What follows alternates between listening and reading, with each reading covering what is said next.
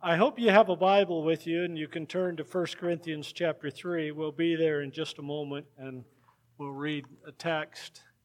On the screen you see this phrase that you've heard here a lot. If you've been here for any length of time, you've heard this multiple times where I said, God is working on you, in you, through you, and for you. And we celebrate what God is doing and how He is growing us and maturing us and changing us. And we're grateful that we're not the person that we used to be.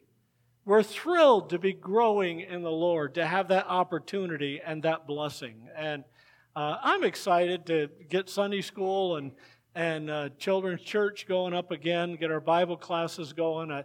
That'll be a blessing, and a blessing for our teachers, a blessing for our kids, and a blessing for the adults, because we have a Bible class in here for the adults and the teenagers. Teenagers have met a couple times, but the adults haven't. So it'll be a blessing to get back and going on that. And we'll start Sunday night sometime in the near future too.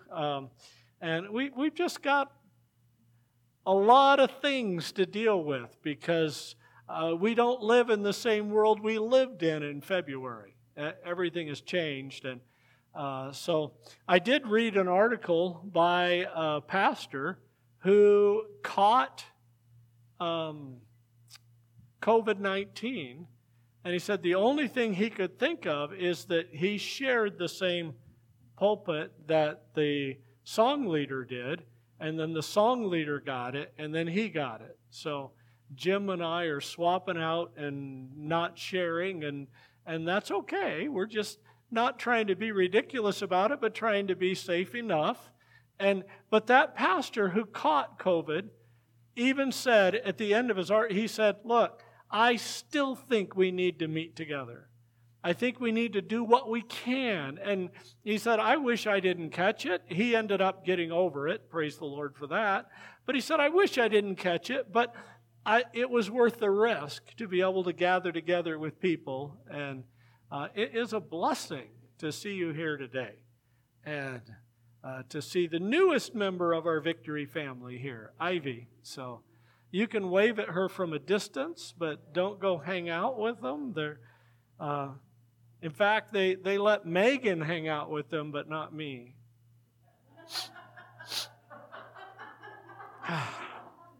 But that's okay, because somebody today told me I was cute.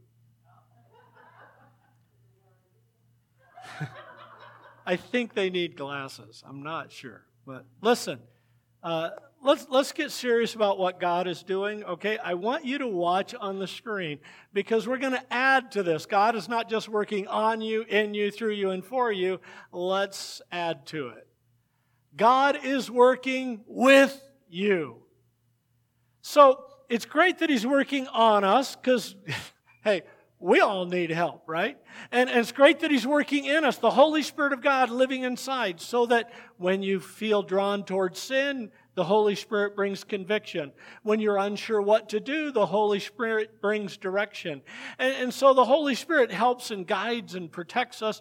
And it's great that God is working in us. And it's great that He's working through us. Some of you have had the opportunity to lead people to Christ, to help people memorize Scripture, to help explain the Word of God to people. And you just feel God working through you. Sometimes even just a touch. I miss the hugs. I'm still not hugging everybody, but I miss it. I enjoy hugging. I was talking to Juana earlier, and I was praying for her this week, and I thought, I haven't hugged Juana in months, and I would always go give her a big hug. And I miss that. But God is working through us. And God is working for us. I don't want to make it sound trivial, but God's a cheerleader for us. He wants us to do what's right. He's excited when we do, and He's for us, and He's on our side. But this is an important thing that we need to add to it, that God is working with us. It's not just that the Holy Spirit works inside you and then guides you so that you can minister to others. It's as if the Holy Spirit, who is called the Paraclete or the Comforter, the one who comes alongside, it's as if the Holy Spirit of God puts his arm around you like I miss being able to do with Juana, and then he walks along with you to do what you need to do. It's not that God just put a little thing in there in you and said, now go out and do. He's right there with you, helping you, ministering, caring. God is working with you, not merely helping you grow and mature, not merely equipping you to do His good work, but actually accomplishing His work in partnership with you. In partnership with you. So let's look at how Paul described that here in 1 Corinthians chapter 3. And we're going to begin in verse number 8. 1 Corinthians chapter 3, verse number 9, sorry. Well, I'm going to go ahead and read verse 8 because we'll come back to it later. Now he who plants and he who waters are one, and each one will receive his own reward according to his own labor.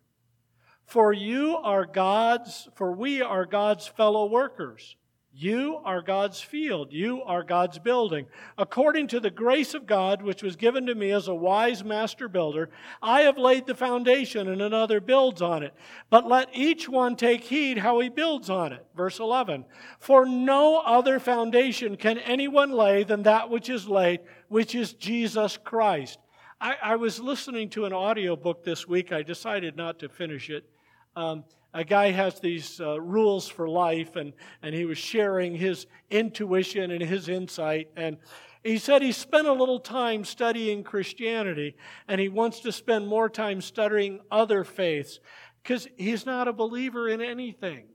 He just thinks that whatever faith you have helps you and encourages you. But the Apostle Paul here affirms what we already know through the Holy Spirit inside us. There is no other foundation.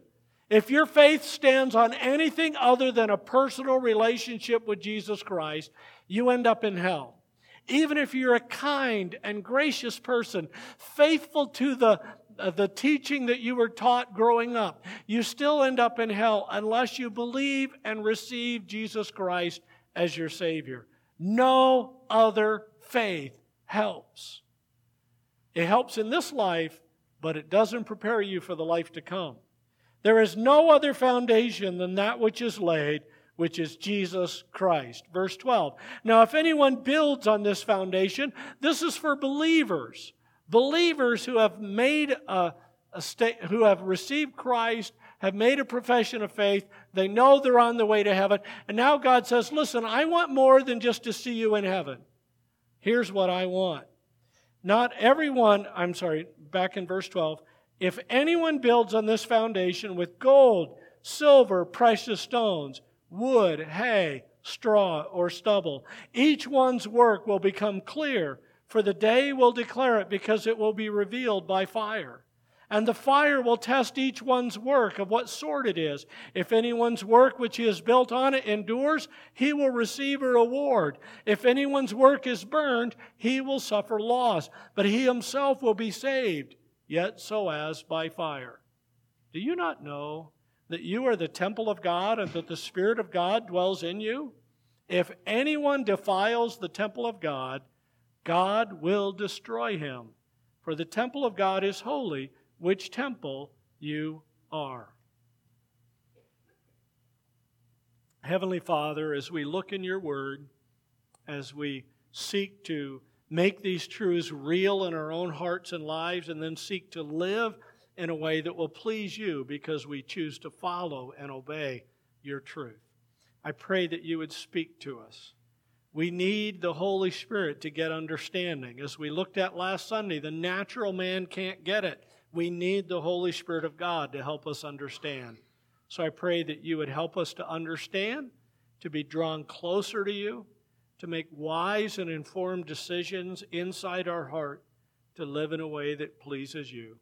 In Jesus' name, amen. God is working with you. You see, Paul describes our connection with God in this working relationship using several terms. The first is that we are God's fellow workers. We are His fellow workers. And if you kids have that kid sheet blank, that's the blank that you fill in there, the fellow workers. Now, I don't know exactly what job this guy's doing, but I know it's not one I want to do. He's got muscled up and he's turning and torquing that wrench and going to town. We are God's fellow workers. We are people. Here's what it means to be a fellow worker. We're people who participate in the same activity. People who do the same thing. Now, a bunch of us in here have jobs. And several are working from home. Ben's kind of working from his second home. He owns a business, and that's where he probably spends more time there than he does at home. But we have different jobs, and Megan and I come here, and we work here. But you go to different places, you do different things. And so when we're at work, my only fellow worker when I'm at work is Megan.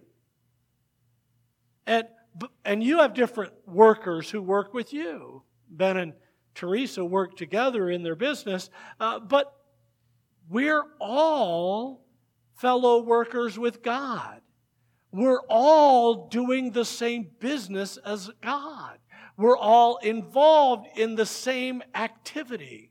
We're all pursuing the same priorities as God.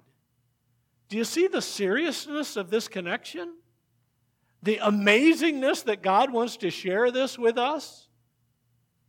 Our highest good is to do the work of God, calling people to repentance, to salvation, to faith. You could be a mom or a dad, a kid or a grandparent, and you work together with everyone to further the work of God. This is what we do together with God. We are serving with Him. Look at the beginning of verse 8. The beginning of 1 Corinthians chapter 3 and verse 8. He says, now he who plants and he who waters are one. We serve together. We have group effort. We're all involved. We're all connected. We're all serving. But then he says, and each one will receive his own reward according to his own labor. Group effort, but we are rewarded individually. And we're not just rewarded for the results. We're rewarded for our effort. So if you witness for Christ and the person gets saved, you get a reward. If you witness for Christ and the person does not get saved, you get a reward. If you give generously to the work of God and it's a huge financial donation and it allows the church to do some big thing or a missionary to do some big thing because you've done this very generous work toward God, you get a reward. If you have 2 mites, 2 tiny little coins that you put in the offering box and that's all you have, you get a reward. In fact, Jesus said the poor widow gave more than all the rich people because she gave everything she had. And so we get rewarded not for the result. We get rewarded for our efforts. Now, in school, it's not really that way. In sports, it's not that way. In piano and musical instruments, it's not that way. In fact, in order to go in high school, they have competitions of various levels, and you can go to regionals, and then you can go to state. And the kids who get to all-state, they don't get there just because they practice more than the other kids. They get there because they're a lot better than the other kids. But in our reward with God, you get rewarded for your effort. I find that good news. That's encouraging. And we are rewarded for our work and for our labors, not for our results. We work together. Did you ever have to do a group project in school? All the younger people, if they went to public school, they had to do group projects in school. That's just the way it was. And I remember when we were in college, we had a couple of classes where we had to do group projects. And it was very frustrating because some people were serious and studying and learning and willing to put in a lot of effort, and other people were just lazy and didn't care. And they didn't care if they got a C. And if you wanted to get an A, you had to do twice as much work because they weren't doing as much. And it was frustrating. And sometimes in our Christian efforts, it can feel frustrating because we're in a group project. But you get individual rewards. Now, normally in school in a group project, your group got an A or a B or a C or a B minus or whatever. And you didn't get a separate reward. But with God, He judges fairly. You get rewarded for what you do. And you don't get rewarded for what somebody else did. So some of you kids are here because your parents made you come. I don't think there's any kids under age 16 who are here because they woke up and chose to be in church and drove themselves here. You're here because your parents made you come. But you are involved in the work of God. And you can grow and you can earn reward even as a kid. So we're God's fellow workers. That's a big, huge thing. The second one is that you are God's field. Look in verse 9. Again, he says we are God's fellow workers. You are God's field. God's field. Well, what does a field look like? And by the way, this use of the word field, outside of around town, there's lots of empty fields that they're not cultivating. But the word that is used here in 1 Corinthians that Paul used describes a cultivated field. So around us, to the south of us, there's a couple of big empty areas, just empty fields. Nothing's growing, nothing's happening. But then you go a little bit further and there's cotton fields. There were cornfields, but they've harvested already. And so this is talking about a field that's being worked. So the picture I have on the screen is a wheat field. It's not an empty, barren desert field. So when he says you're God's field, he's not just saying, hey, you're a hunk of dirt out there. By saying you're God's field, you are a field that is being actively cultivated. Now, to really appreciate the value of this description, we have to go all the way back to the beginning. What beginning? The beginning. In the beginning, God created the heavens and the earth. So we go all the way back to creation, and on day one, God created the heaven and the earth. He created the expanse of the universe, but not the stars. He created light and dark, but not the sun and the moon yet. How could it be light without the sun? We're talking about God here, okay? God can do whatever He wants to do. He created the heaven of God, the angels, planet Earth. The earth was without form and void. He hadn't developed it yet, but He created the earth. And then on day two, He created the atmosphere.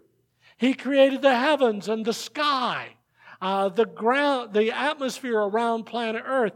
On day three, He created dry land and herbs and grasses and trees to come up out of the dry land. On day four, the stars, the lights in the firmament of heaven, the sun and the moon. And then on day five, He created sea creatures, giant sea creatures and birds. Some birds with a wingspan that would go beyond the center point of this building. He created giant birds and giant creatures in the sea, and He created all that. And then on day six, He created land animals and critters, like cockroaches and all kinds of little critters. He created them on day six, and then the crowning touch of His creation was also on day six. He created humanity. He created people. He created Adam and Eve. Genesis 1:26, God said, "Let us make man in our image, according to our likeness. Let them have dominion over the fish of the sea, over the birds of the air, over the cattle, over the earth, and over every creeping thing that creeps on the earth." And by the way, having dominion doesn't mean we have a right to abuse. We should not abuse animals. We should not abuse the earth. We don't have a right to abuse. We just have a right to be an authority over. Then he says, so God created man in his own image. In the image of God created he him.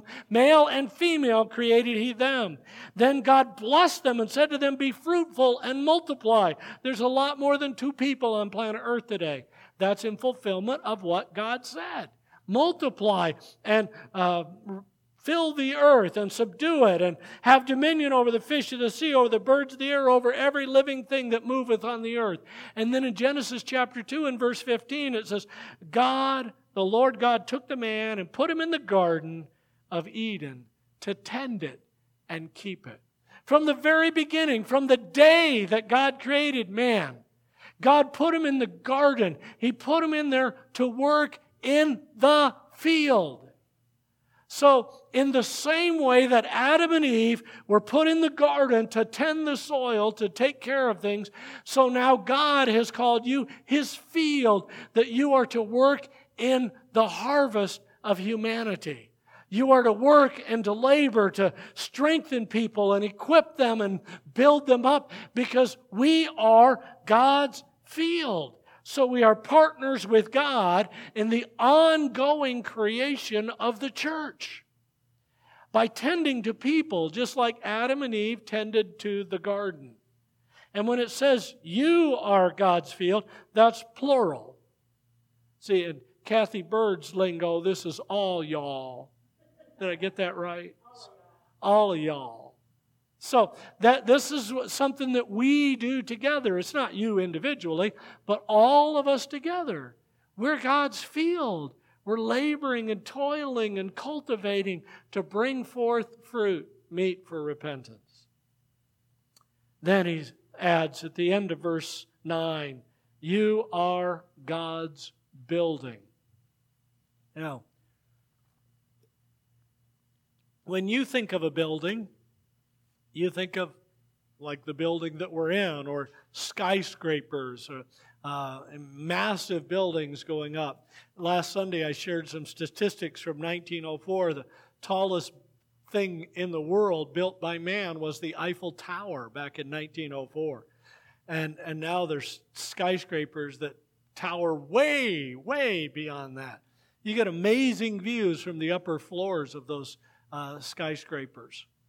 But that's not the idea that Paul's writing about here. When he says you're God's building, it's a little bit easier for us to comprehend, like you're God's building project. So on the screen I have a picture of a guy who's building guitars. He's a craftsman. He's carving them and cutting them and gluing them, and he's building guitars. He's building something. And so if you take your Bible and turn over to Ephesians chapter 4, he describes what the building of the church is. In Ephesians chapter 4, excuse me, beginning in verse 11. And he gave some to be apostles, some prophets, some evangelists, and some pastors and teachers. Now, I want you to pause right there. There are people today who say apostles still exist, prophets still exist. When Paul writes to the church in Corinth, he says later on that prophecies ceased and prophecies have stopped. There aren't prophets like there were in the Bible revealing new truth from God. There are people who boldly proclaim God's truth in a prophetic manner to speak forth the Word of God, but we're not generating new material. If you listen to somebody who has new revelations from God, be leery of that. They're not following the truth of God's Word. Move away from that. Now, the Holy Spirit can lead you to do certain things, and yes, but that's not the same as giving you new revelation to teach a bunch of people. So, but I also, thought we should point out and mention there that the pastor is a gift from God for the church. Sorry. All right, back to verse 12. Okay? For, this is the purpose In fact, this is the reason why pastors exist, why God put pastors and evangelists and teachers to work in the church, for the equipping of the saints, the building up of the saints, for the work of the ministry, for the edifying of the body of Christ, so that we can build up people, we can equip them, we can advance the work of God. That's why they exist. Not to build followings after themselves, but to build up the building that God wants to see. Till we all come to the unity of the faith in the knowledge of the Son of God, to a perfect man, to the measure of the stature of the fullness of Christ. So, how much room do you have for growth? Well, you compare yourself to who you used to be, you might look pretty good. You compare yourself to other people, you might look really good. You compare yourself to Jesus Christ, you got a lot of room for growth. So he's saying that's the end result, is we seek to grow in Christ's likeness.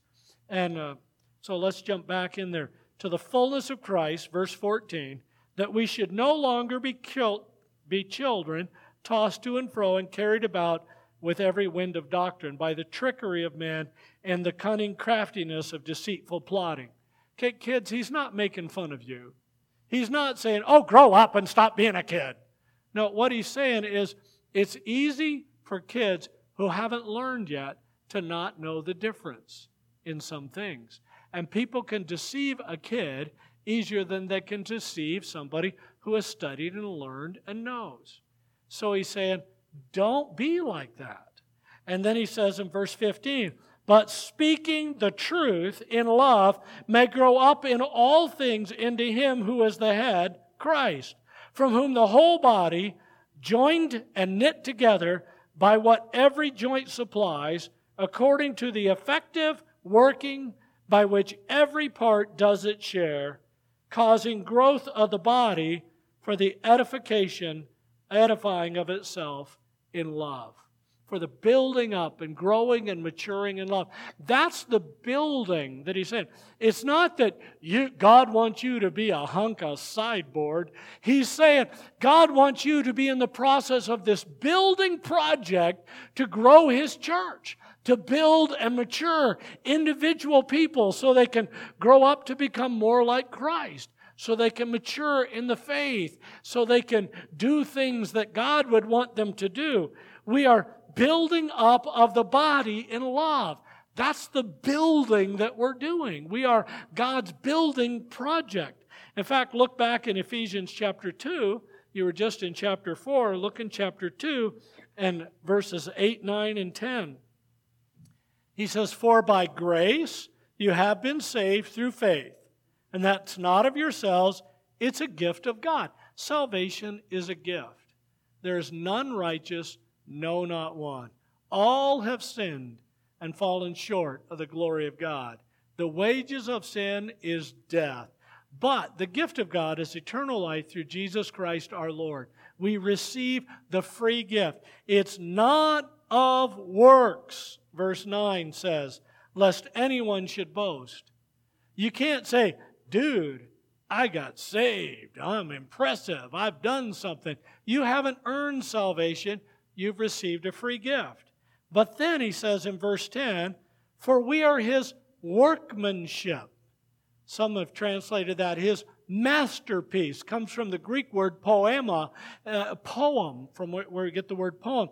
We are God's workmanship, created in Christ Jesus for good works, which God prepared beforehand that we should walk in them.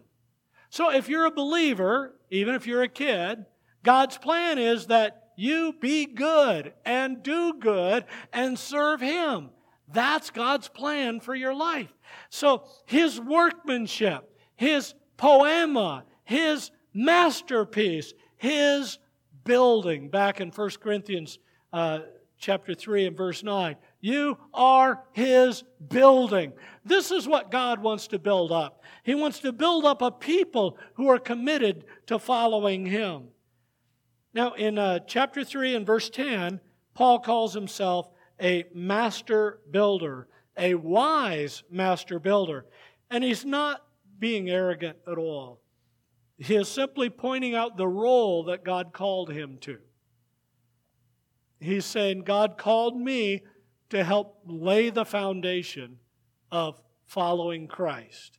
He was the first man in Corinth who shared the gospel. He came into town, he preached the truth of Christ, he labored, he built up a church, he taught them, he instructed them, he laid the foundation. And then he said, now you need to build on that foundation. Paul, he's not arrogant at all. He's just pointing out the role God called him to do. Some people think pastors are arrogant because they lift themselves above the people. Well, they shouldn't. They're among the people, but they have a role to fill that God called. And Peter told the pastors and elders in the church, he said, taking the oversight, you have to do this. It's not an option. This is something God has called you to do. And so God has different roles for you to do. If you're a parent and you have kids at home, God has called you to be the authority in their lives, to help guide them to Christ, to be an example, but to also be an authority. No kid likes to be under authority any more than most adults like to be under authority. But that's God's calling in your life to do this. So now look in 1 Corinthians chapter 3 and verse 11. He says, for other foundation can anyone lay than that which is laid, which is Christ Jesus. Now. So not only are you God's building, but you are building on Christ. Look in no, we're not there yet. You're building on Christ. He's saying, you are God's building. If anyone builds on this foundation, that's you. You're building on your Christian faith. So how does that happen? Well, how many of you got saved more than 2 years ago? A whole bunch of people did. Okay? You got saved more than 2 years ago.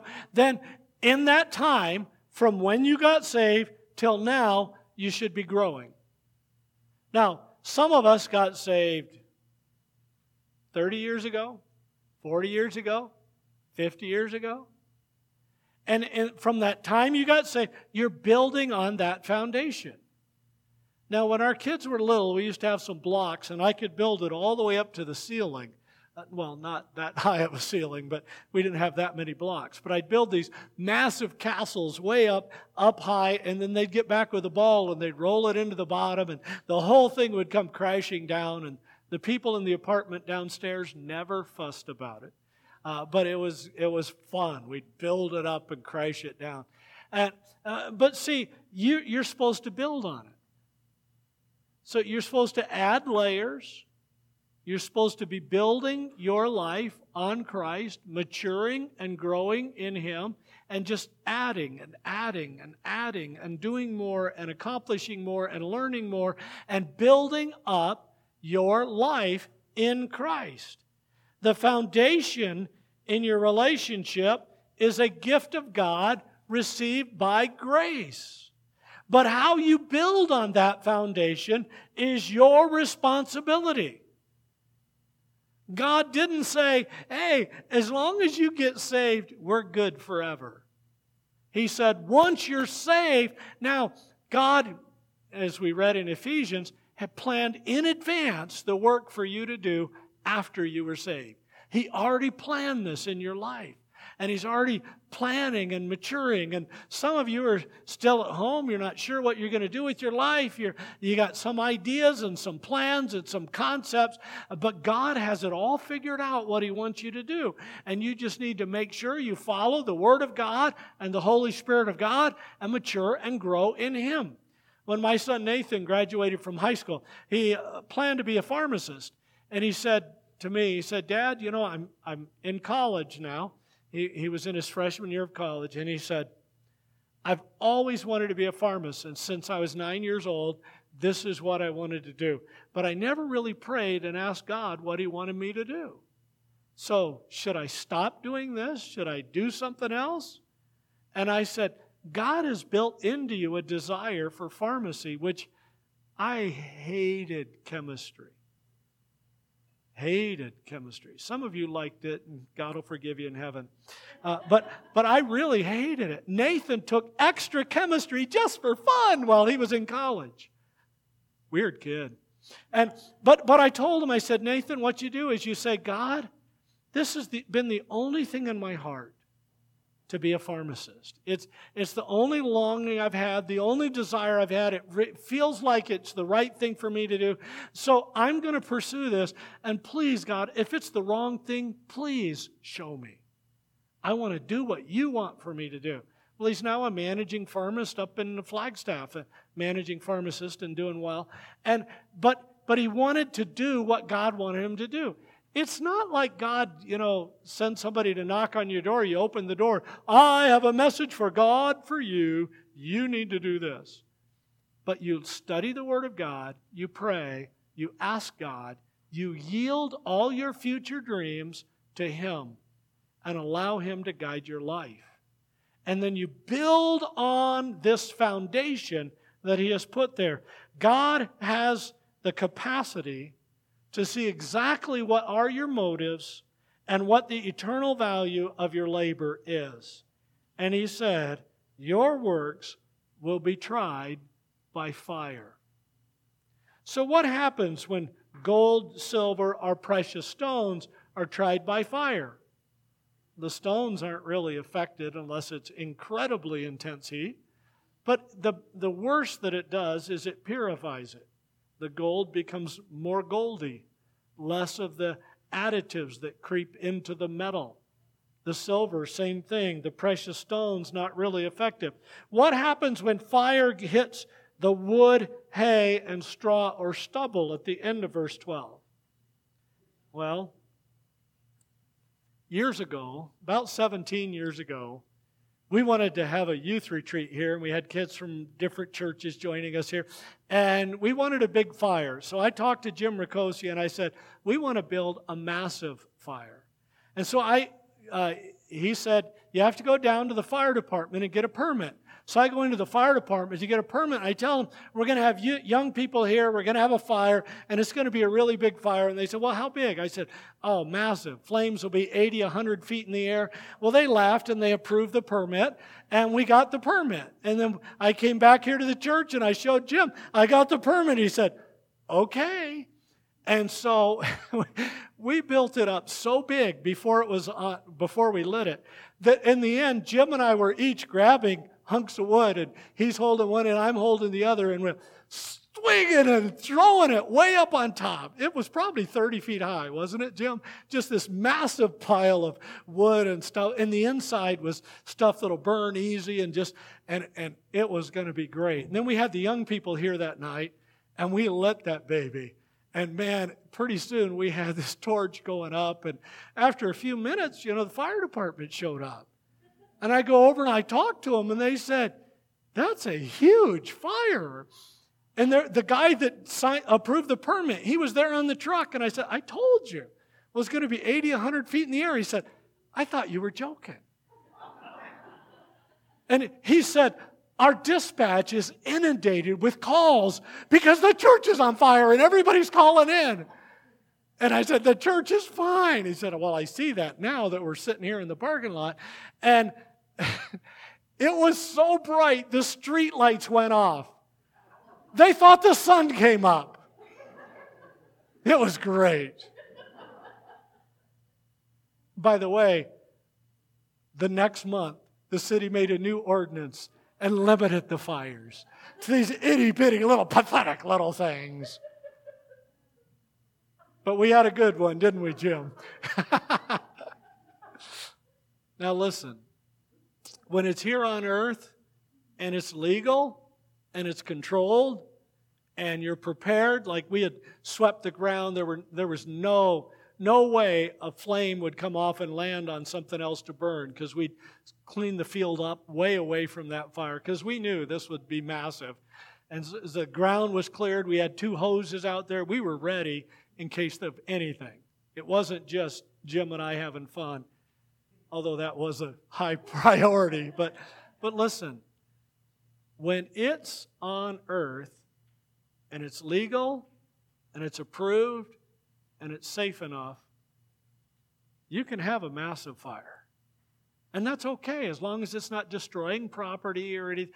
It's okay. But when you stand before God and your works are lit on fire, they're tried by fire, you don't want a massive fire. You don't want wood, hay, and stubble or straw. You want the precious stones. You want the good stuff. You want the lasting stuff.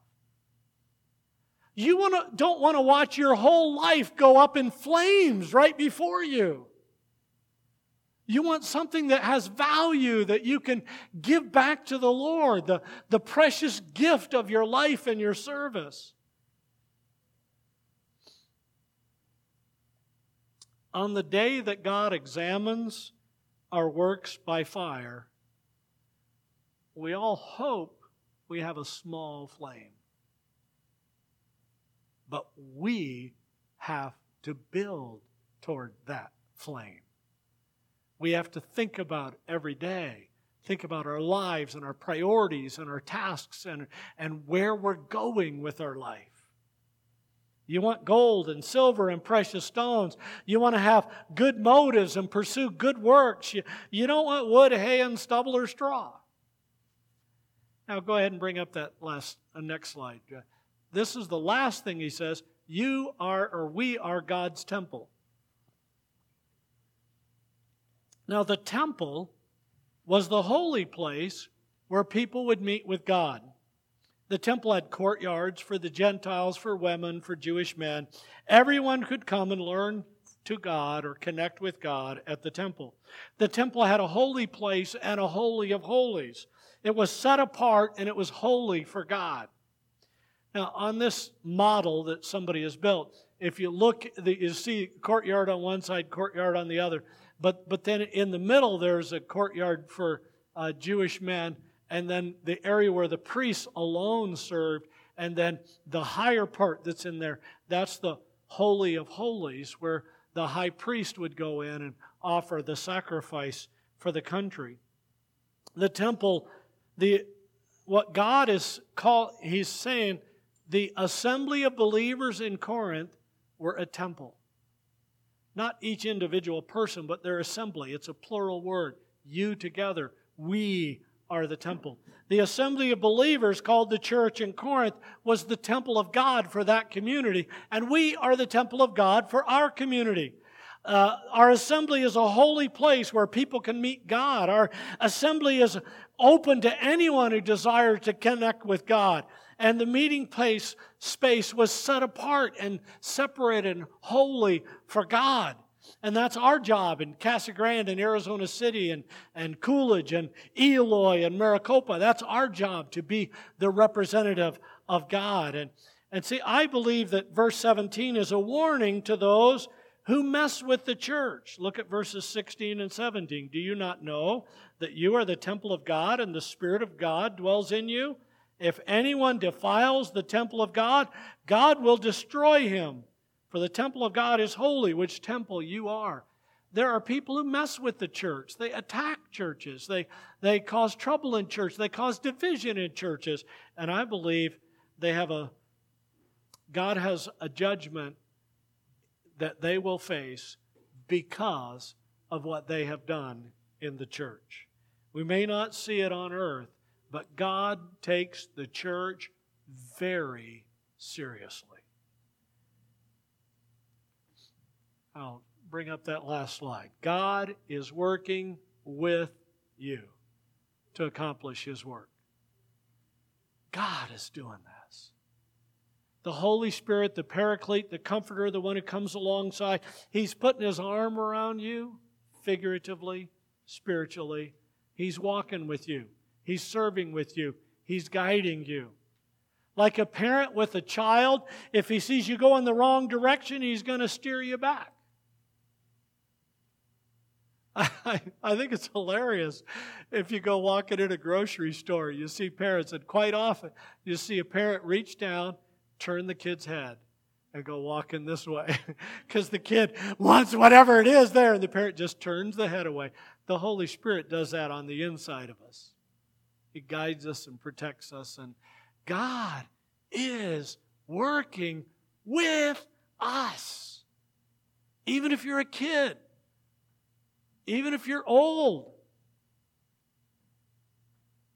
even if you're older than me, which according to my grandkids, that's almost impossible. God is working with you. Isn't it cool that God chooses to partner with us? And when we work with God, God is working with us. So He's working on us, in us, through us, for us, and with us. So, how are you doing on your side of it? God's doing His work.